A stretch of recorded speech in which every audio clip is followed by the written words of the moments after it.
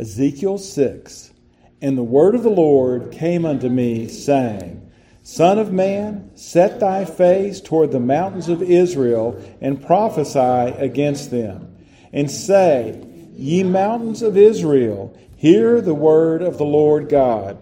Thus saith the Lord God to the mountains, and to the hills, to the rivers, and to the valleys, Behold, I, even I, will bring a sword upon you, and I will destroy your high places. And your altars shall be desolate, and your images shall be broken. And I will cast down your slain men before your idols. And I will lay the dead carcasses of the children of Israel before their idols. And I will scatter your bones round about your altars. In all your dwelling places, the cities shall be laid waste, and the high places shall be desolate, that your altars may be laid waste and made desolate, and your idols may be broken and cease, and your images may be cut down, and your works may be abolished. And the slain shall fall in the midst of you, and ye shall know that I am the Lord. Yet will I leave a remnant, that ye may have some that shall escape the sword among the nations, when ye shall be scattered through the countries. And they that escape of you shall remember me among the nations, whither they shall be carried captives, because I am broken with their whorish heart, which hath departed from me, and with their eyes which go a-whoring after their idols. And they shall loathe themselves for the evils which they have committed in all their abominations. And they shall know that I am the Lord, and that I have not said in vain that I would do this evil unto them. Thus saith the Lord God, Smite with thine hand, and stamp with thy foot, and say, Alas, for all the evil abominations of the house of Israel, for they shall fall by the sword, by the famine, and by the pestilence. He that is far off shall die of the pestilence, and he that is near shall fall by the sword. And he that remaineth and is besieged shall die by the famine. Thus will I accomplish my fury upon them. Then shall ye know that I am the Lord, when their slain men shall be among their idols, round about their altars upon every high hill, in all the tops of the mountains, and under every green tree, and under every thick oak, the place where they did offer sweet savor to all their idols. So will I stretch out my hand upon them, and make the land desolate, yea, more desolate than the wilderness toward Diblath, all their inhabitants, and they shall know that I am the Lord. Let's pray.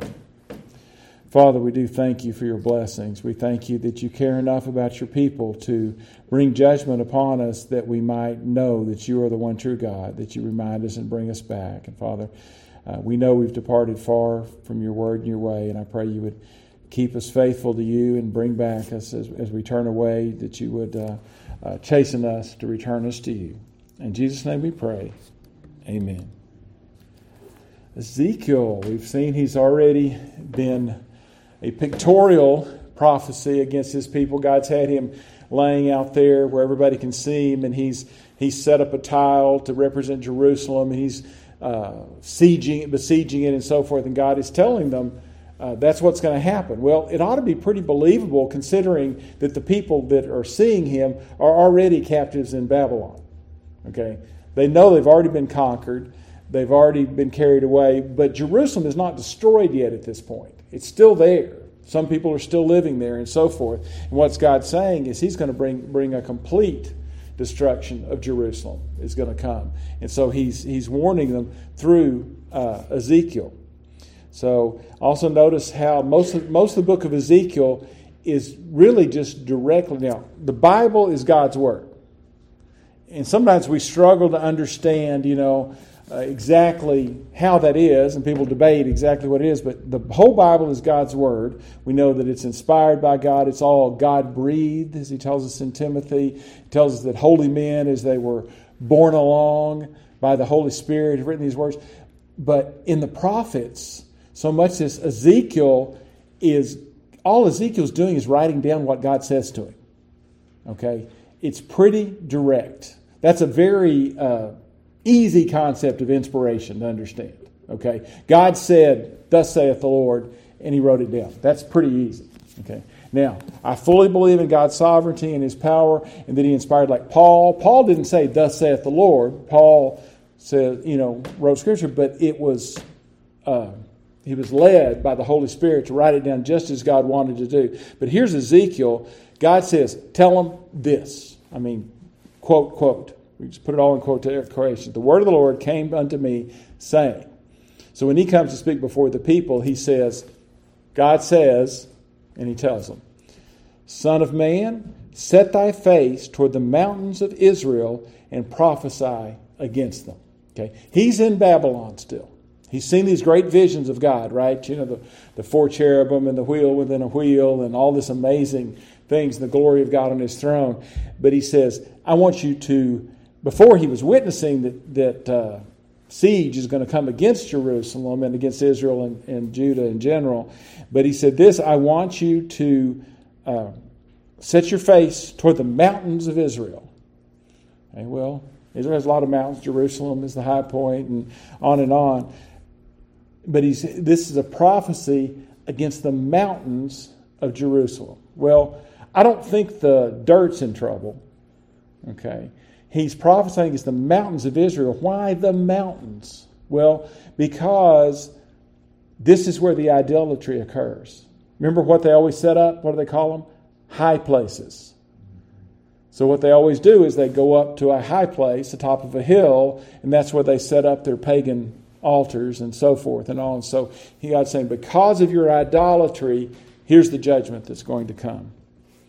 And say, ye mountains of Israel, hear the word of the Lord God. Thus saith the Lord God to the mountains and to the hills, to the rivers and the valleys. Behold, I, even I, will bring a sword upon you, and I will destroy your high places. That's what the judgment is against idolatry. What's the very first commandment? Thou shalt have no other gods before me. Okay? What is idolatry? Having other gods before him. He put that one first. He said that's it. And that's when everything's gone wrong, when you're at that point. Okay? When you're worshiping idols, everything else is bad. So he's saying, you've directly violated my commandments. Even the very first primary one, you've broken. So I'm bringing judgment to turn you back. And your altars shall be desolate, and your images shall be broken, and I will cast down your slain men before your idols. Okay? So why, let's think of idolatry in the direct terms in those days. What did they have? They would go to some grove out on a mountain, and they would set up an altar, and then at that altar they would probably put an idol, some image of Baal or Ashtaroth, some of the idols of the pagan Canaanites around them. They would put those idols there, and then they would bring offerings and sacrifices and possibly perform vile acts and all kinds of things. But why did they do that? What were they trying to accomplish by worshiping these idols? Well, they were trying to prosper themselves. Because when you look at the pagan idols, what were they idols to? Well, they were the god of the harvest, or the god of rain, or the goddess of fertility. They were doing this hoping to achieve prosperity for themselves. Possibly protection from their enemies, but mostly good crops, lots of kids, the things that made a people prosperous. That's what they were trying to achieve by worshiping these idols. And so what's God going to do? He said, I'm going to turn your high place that you've gone to seek prosperity, I'm going to make it desolate. Destroy it. Empty. Matter of fact, and I'm going to break down your images, destroy those, and I'm going to slay the people right there in front of the idols. It's like, so I can just picture this altar up there, this pagan idol, and you come up there, and if you came up there later to see it, the idol is all smashed and broken, maybe burning on the fire, and you got dead bodies laying all around it. Is that prosperity? That's not fertility. That's not prosperity. That's not wealth. That's not anything like that. God says, I'm going to show you that you're barking up the wrong tree. Idolatry is not the way to achieve prosperity. And I will lay the dead carcasses of the children of Israel before their idols, and I will scatter your bones round about your altars. So God's going to say, I'm going to show you how I feel about your altars and your idols and this and that. I'm going to scatter your bones all around your places of worship. Well, that pretty much ruins it, doesn't it? That pretty much defiles it. What about us today? Well, here's some statistics, and I heard these, and I looked them up, and I just looked on the internet, but a lot of this data was from like the World Health Organization and things that are supposedly reputable and whatever. But in general terms, this is basically how many people die every day. Okay? Well, so far, the deaths per day worldwide in 2023 are over 300,000. So that if you can take it down to 13,000 an hour, 231 per minute, or 3.85 deaths per second. That's almost 4 people die every second. So 4, 8, 12, 16, 20, 24. You get the idea. Death is happening all the time, all around us. Well, okay. We sort of understand that. There's a lot of people in the world. People are dying, but dying all the time. Those numbers in parentheses, though, those are the deaths to abortion alone. Over half. So if 4 people are dying per second, more than half of those are due to abortion. Now that just really hit me. Because, we do all these things, right? You've got all these projects and everything going on to get clean and safe water in Africa, and we've got projects to eliminate HIV, and we've got all these different things. We're doing all these great causes. We're going out there and we're trying hard to reduce the death rate. Guess what? We could reduce the death rate by over half immediately. In other words, over half the deaths are not accidental. They're intentional murders. Wow. This is like we're having to hold up a mirror. I'm sure the people of Israel didn't think they were that bad. I mean, okay, I go up to the high place and I offer some incense to Ashtoreth. But, everybody else does. It's just normal society. We've got to be relevant to our culture and that sort of thing. This is just holding up a mirror to us. This worldwide. I didn't pull separate statistics for the United States, but we're as bad or worse than anybody. Usually the United States is one of the worst for abortion in the whole world. So that was based on numbers. So I did pull these. These were numbers from WHO and so forth, and they agree pretty closely. I mean, they're estimates, but they agree pretty closely with many things I've seen. And they have you've seen the worldwide population clock. They've got this big clock that keeps ticking, trying to scare us, we're going to overpopulate the world. That's the abortion clock. That's where I pulled it this morning, about 8 o'clock this morning, and it was counting more than 1 per second. Constantly. That number now will be significantly higher. Clicking. That's just so far this year. 8.5 million abortions. We're not a quarter through the year yet. This is the first half of March. 8.5 million. Well, think about that number. I mean, we just get kind of boggled with that number. I mean, everybody agrees Hitler was a bad guy, right? If somebody calls you Hitler, that's pretty bad. Call you a Nazi, this and that. How many people supposedly died in the Nazi? How many Jews died in the Nazi death camps in World War II? 6 million.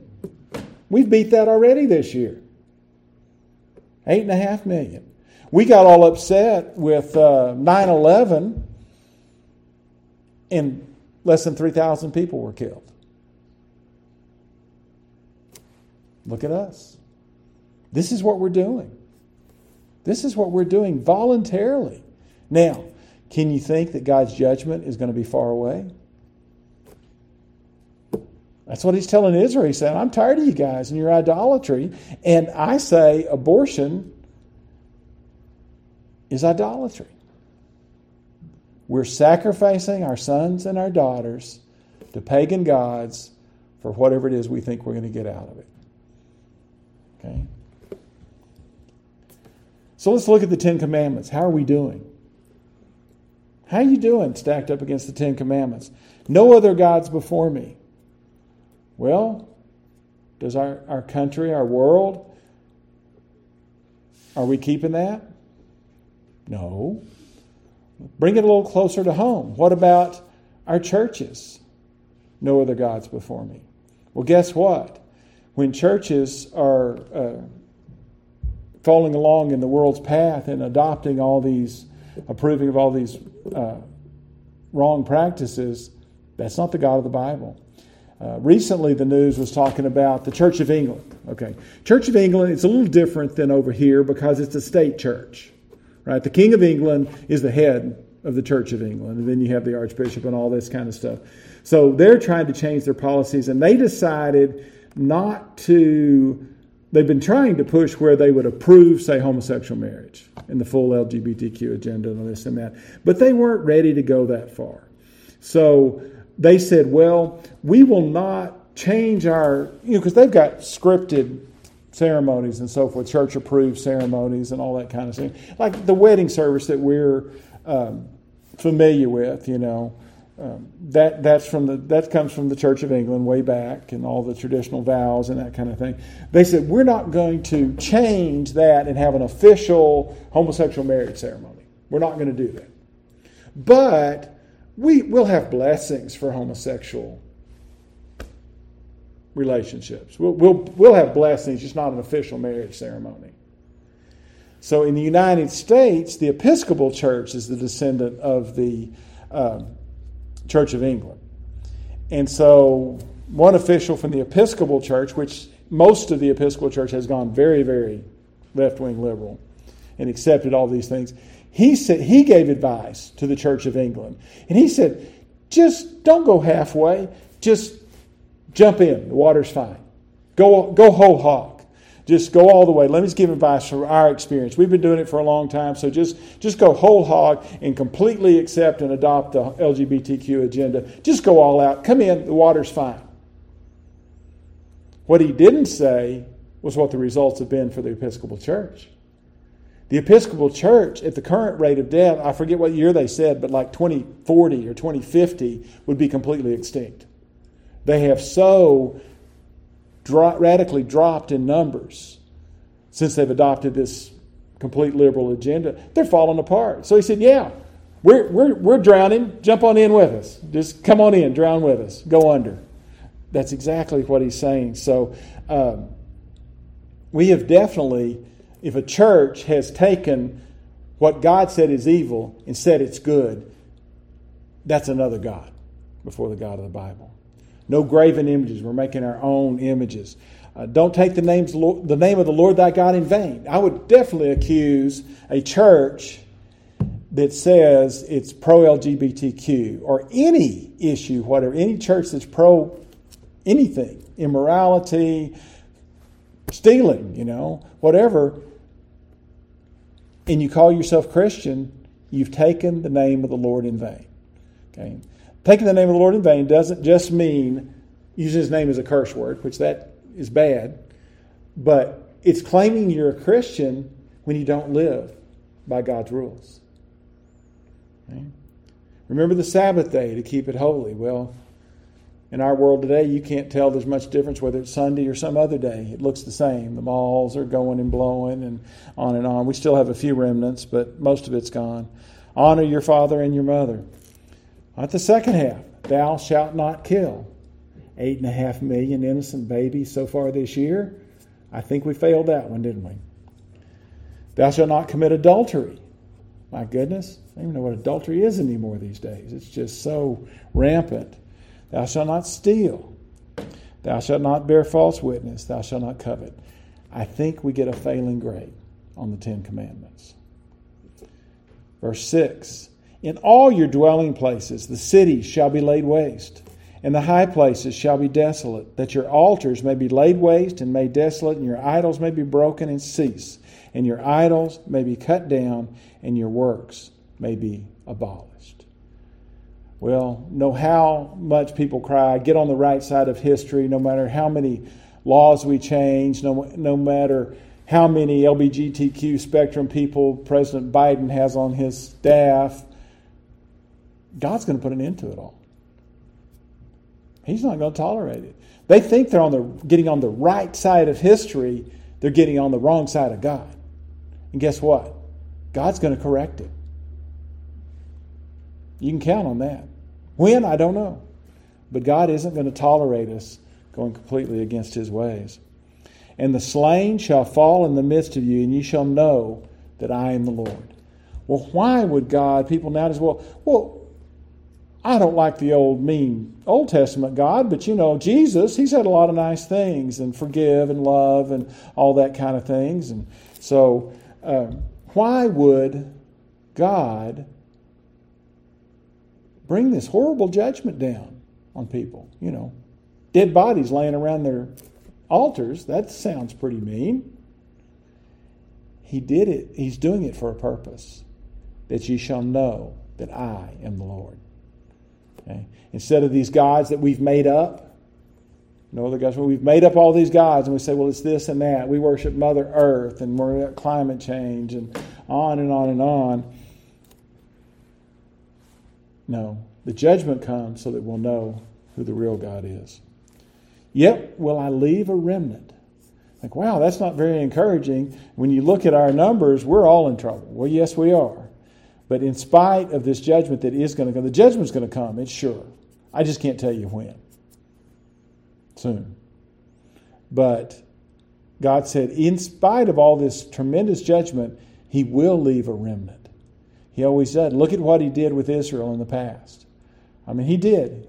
He wiped them out, but He always kept a few faithful. He'll do that with His church as well. That ye may have some that shall escape the sword among the nations, and ye shall be scattered throughout the countries. Well, that's certainly what He did with the Jews, right? Scattered them worldwide. But there was still a witness, or God's law, through them. And they that escape of you shall remember me among the nations. Just like when the early Christian church was persecuted, they were scattered. But what was the result of that? The gospel spread worldwide. Whither they be carried captives, because I am broken with their whorish heart, which hath departed from me, and with their eyes which go a-whoring after their idols, and they shall loathe themselves for the evils which they have committed in all their abominations.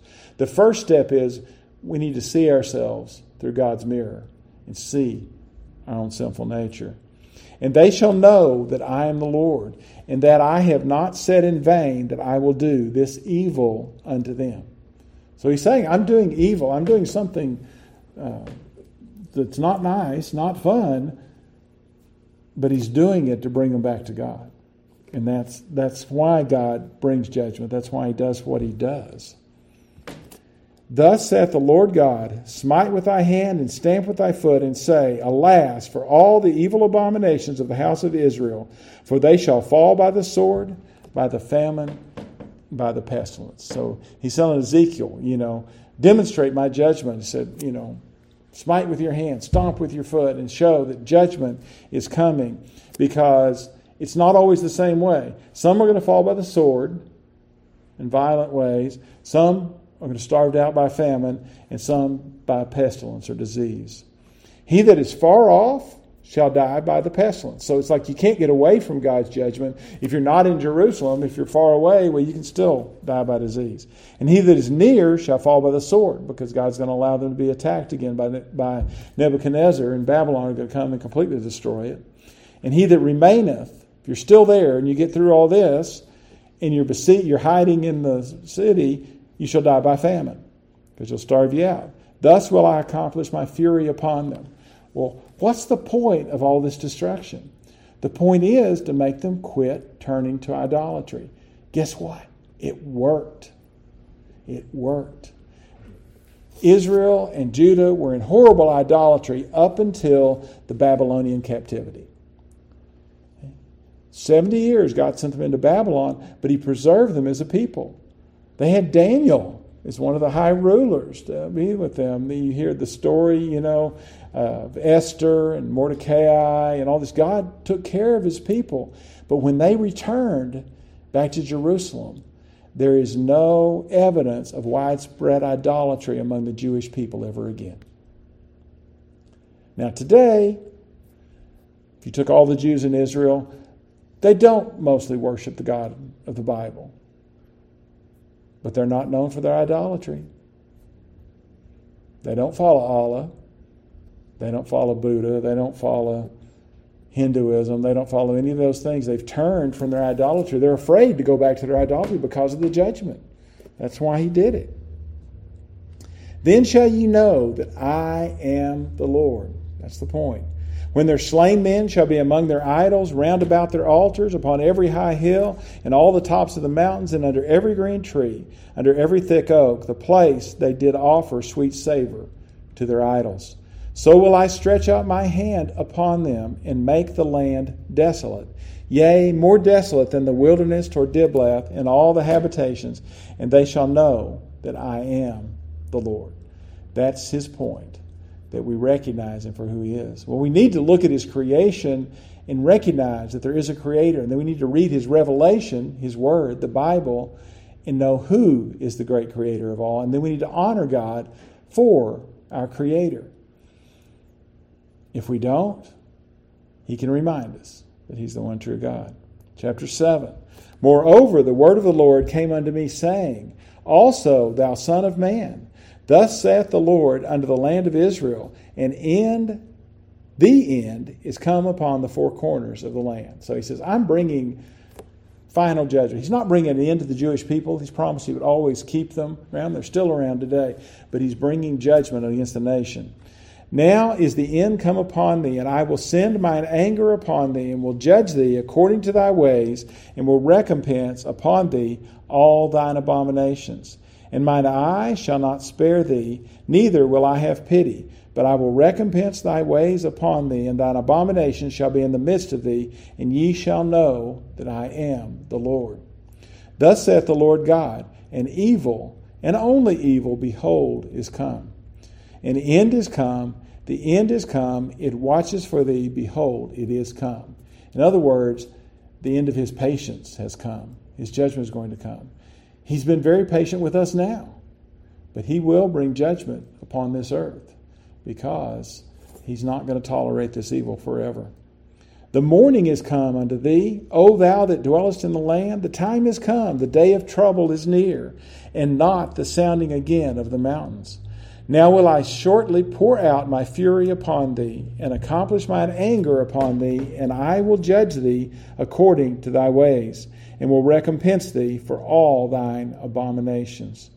And mine eye shall not spare, neither will I have pity. I will recompense thee according to thy ways and thine abominations that are in the midst of thee, and ye shall know that I am the Lord that smiteth. So notice what he says we're being judged according to. We're judged according to our deeds. Well, we're all in trouble according to our deeds. Remember our 10 Commandments test? We didn't pass, did we? Because guess what? The only passing grade is 100. And then if you think you passed it that way, then read the Sermon on the Mount and see how Jesus interpreted the standard, even your thoughts. But again, we don't want to be judged by our deeds. None of us do.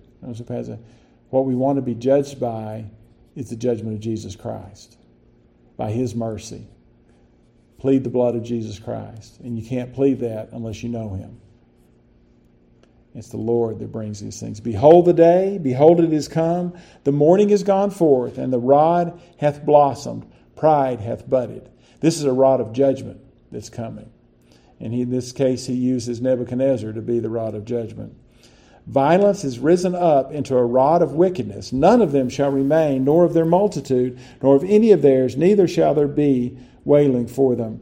For the time is come, the day draweth near. Let not the buyer rejoice, nor the seller mourn, for wrath is upon the multitude thereof.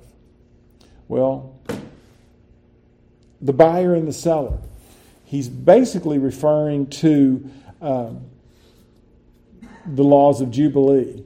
Okay, if things didn't go well, you've had bad times, you couldn't make it, you could sell your land, and then it would come back to you in the 50th year. Okay, but he's saying neither should rejoice in these transactions, because it's not going to matter, because you're not going to be in the land to get your land back at Jubilee. It's not going to happen.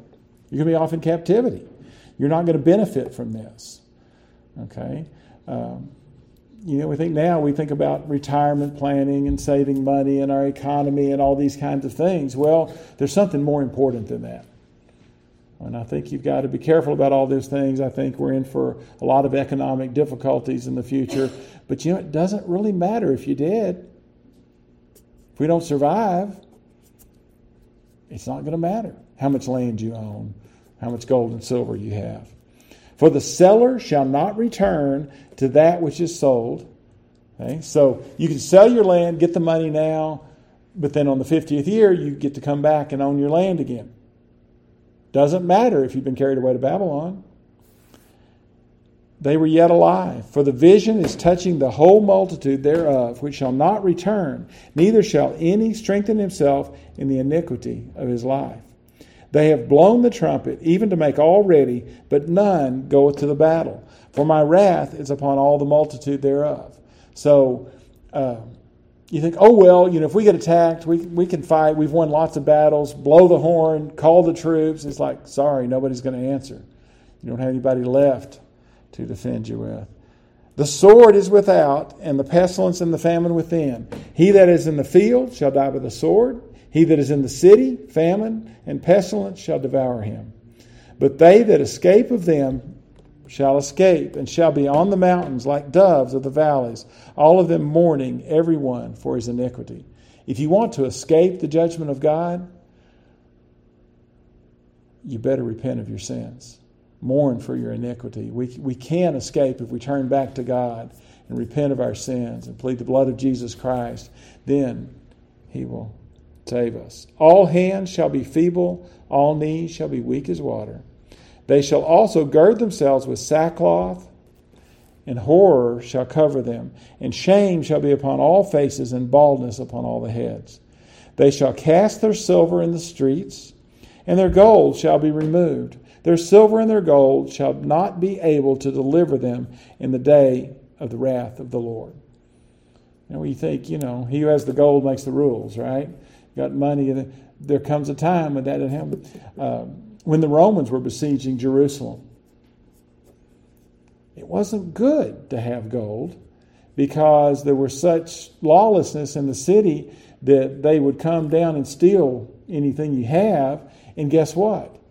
They were so desperate to steal anything you had, they would kill people and cut them open to see if they'd swallowed any of their money.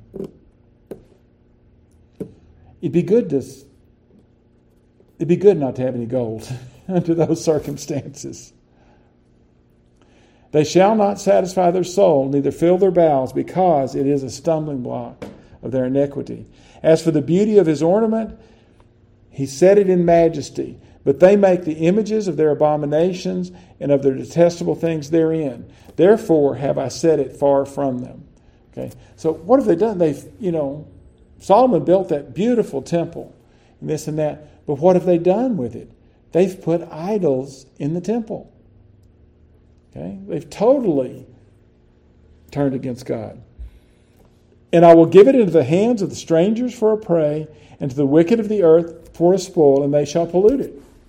They destroy the temple. They pollute it. They contaminate it. They take all the riches thereof. God says, look, if you're going to use it to worship idols, you're not going to have it at all.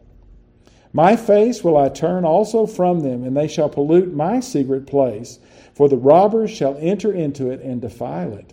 So even the Holy of Holies, that was so special that only the high priest could enter once a year, he's going to let the pagans go in and destroy it. Make a chain, for the land is full of bloody crimes. So, poor Ezekiel, tough job. there he is. And God's message, he said, okay, that's not enough now. You've done these things. Now I want you to make chains for yourself. See yourself chained up. The city is full of violence. Therefore, I will bring the worst of the heathen, and they shall possess their houses. I will also make the pomp of the strong to cease, and their holy places shall be defiled. Destruction cometh, and they shall seek peace, but there shall be none. Don't wait too long. There comes a day when it's too late. We need to repent now while we have the opportunity. Mischief shall come upon mischief, and rumor shall be upon rumor. Then shall they seek a vision of the prophet, but the law shall perish from the priest, and counsel from the ancients. That's when it gets really sad. I mean, it's horrible to have all these terrible judgments come upon you and all this destruction, but when you can't even find answers anymore. Okay? It's like when I talked about some people I met that had moved down here from New York. The woman was sincerely trying to find out how to get saved. She went to churches. She went everywhere she could. She was asking people. She's like, nobody knew. There are churches you could go into and they wouldn't be able to tell you how to get saved. You might remember some of Otto Koning's story. When he was growing up, he was in the Dutch Reformed Church, and then he moved to Canada, and so he was in Dutch Reformed there because there were a lot of immigrants. He was a Dutch Reformed, and he tried real hard to do everything right. He sang in the choir, he did all this work and everything else, and then he realized that wouldn't save him, so he goes to the pastor of this church, and asks, how can I be saved? And the pastor says, I don't know. If anybody's saved, you are. So, that's a pretty poor answer. But guess what? That's what we got today.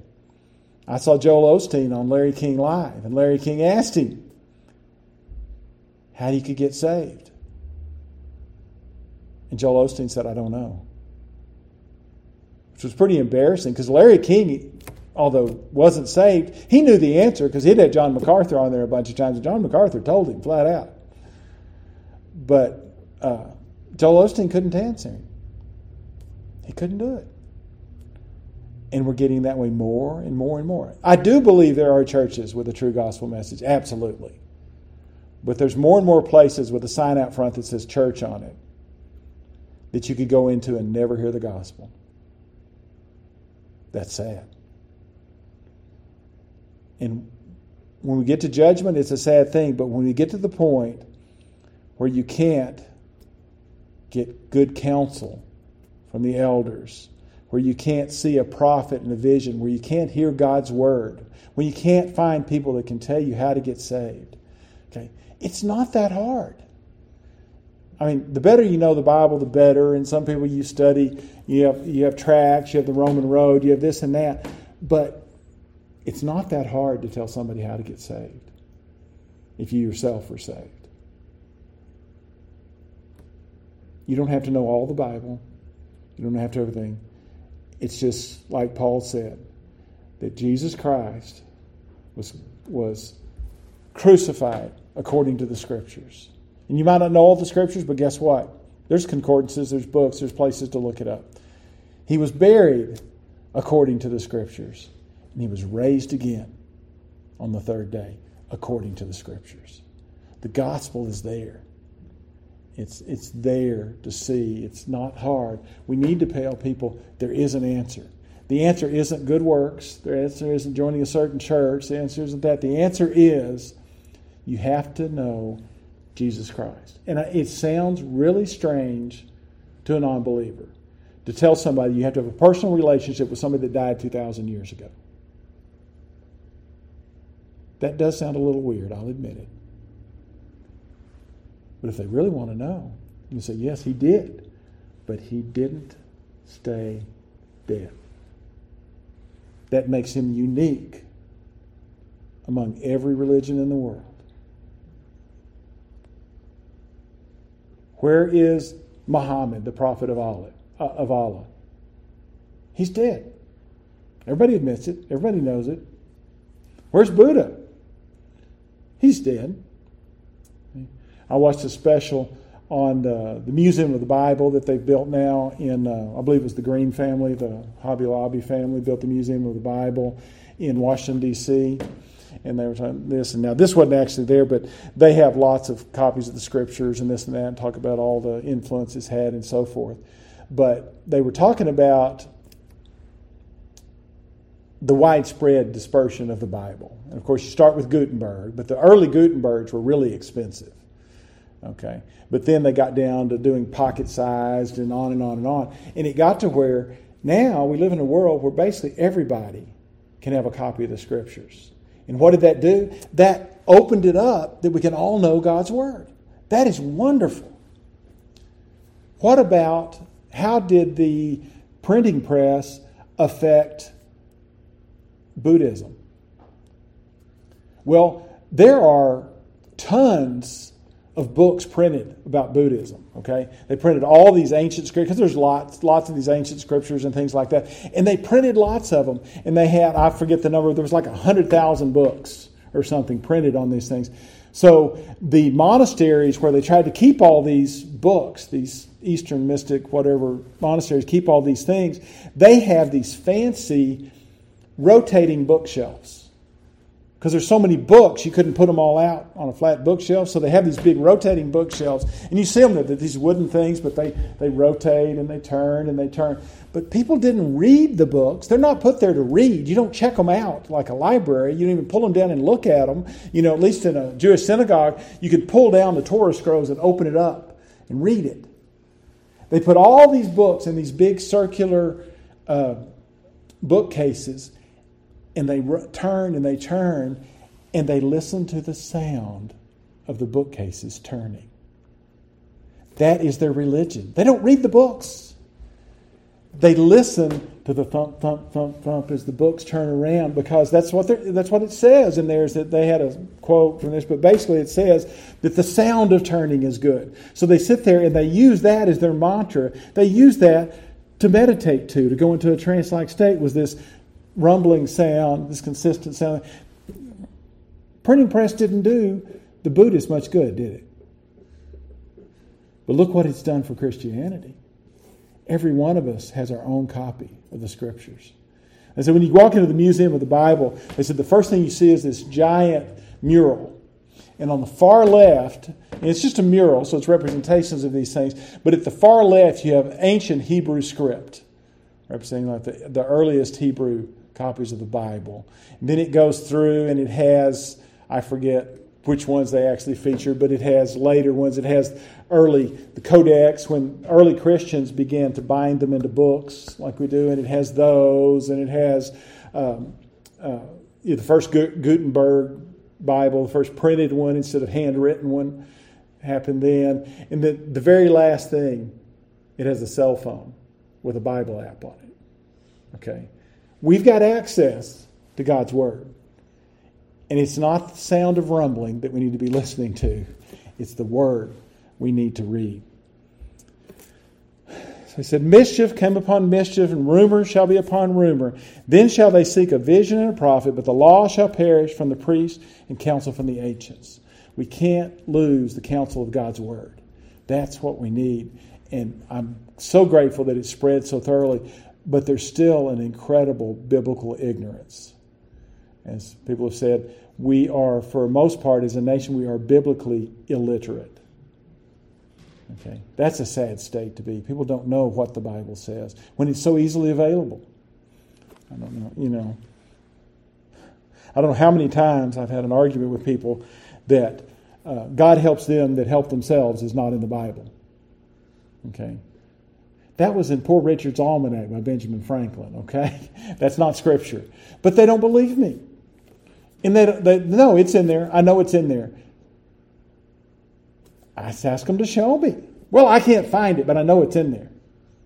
Would you like to borrow a concordance that shows every word in the Bible? Would you like to search it on your Bible app? Would you like to whatever? It's like, I've read the Bible completely through, cover to cover, multiple times. It's not in there. They still won't believe. That's biblical ignorance. It's okay to be ignorant to start with because you don't know, but it's right there. There's ways to look it up. Read it. So don't just believe what somebody says. Do as the Bereans do. Even when Paul preached to them, Paul commended them because what did they do? They believed every word he said just because he said it? No. They searched the Scriptures to see if what he said was true. That's the way we need to be. And I'm so grateful we have a copy of the Scriptures to search for ourselves. We don't have to rely on some priest to tell us what it says. We can look for ourselves. The king shall mourn, and the prince shall be clothed with desolation, and the hands of the people of the land shall be troubled. I will do unto them after their way, and according to their deserts will I judge them, and they shall know that I am the Lord. There's a repeated theme here. The point of judgment is that we'll know that God is the Lord. So, if we know that now, we can save ourselves a lot of trouble. When we know it, let's live that way. And then, even though our world is heading for judgment, there's just no way about it. I'd like to give you hope that there's going to be a great, massive worldwide revival, even just the United States revival, and change that. There might be, temporarily, but it won't last. It never has. The first Great Awakening, the second Great Awakening. It's kind of like World War I. Wasn't called World War I to begin with, right? Because we didn't know there was going to be another one, so it was called the Great War. And it was what? The war to end all wars. Then we had the war to end all wars part 2. You know, that doesn't sound too well. Well, we know that this world ends in God's judgment. Indisputable fact, because it's right here in Scripture.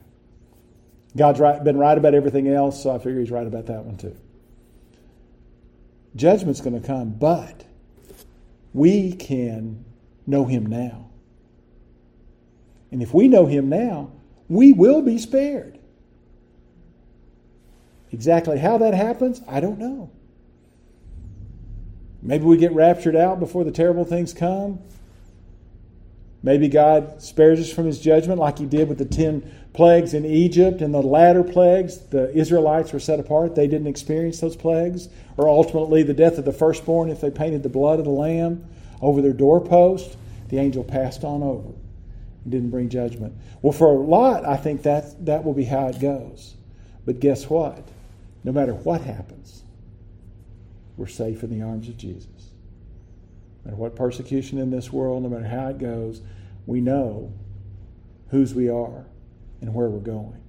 So I guarantee that we'll all be saved in the end if we know Jesus Christ. That's our hope. And we can have hope for our world. We need to hope that that message spreads and people accept that while they have the opportunity. They're the ones that are in danger. That's 4 people every second passing into eternity. So spread the word.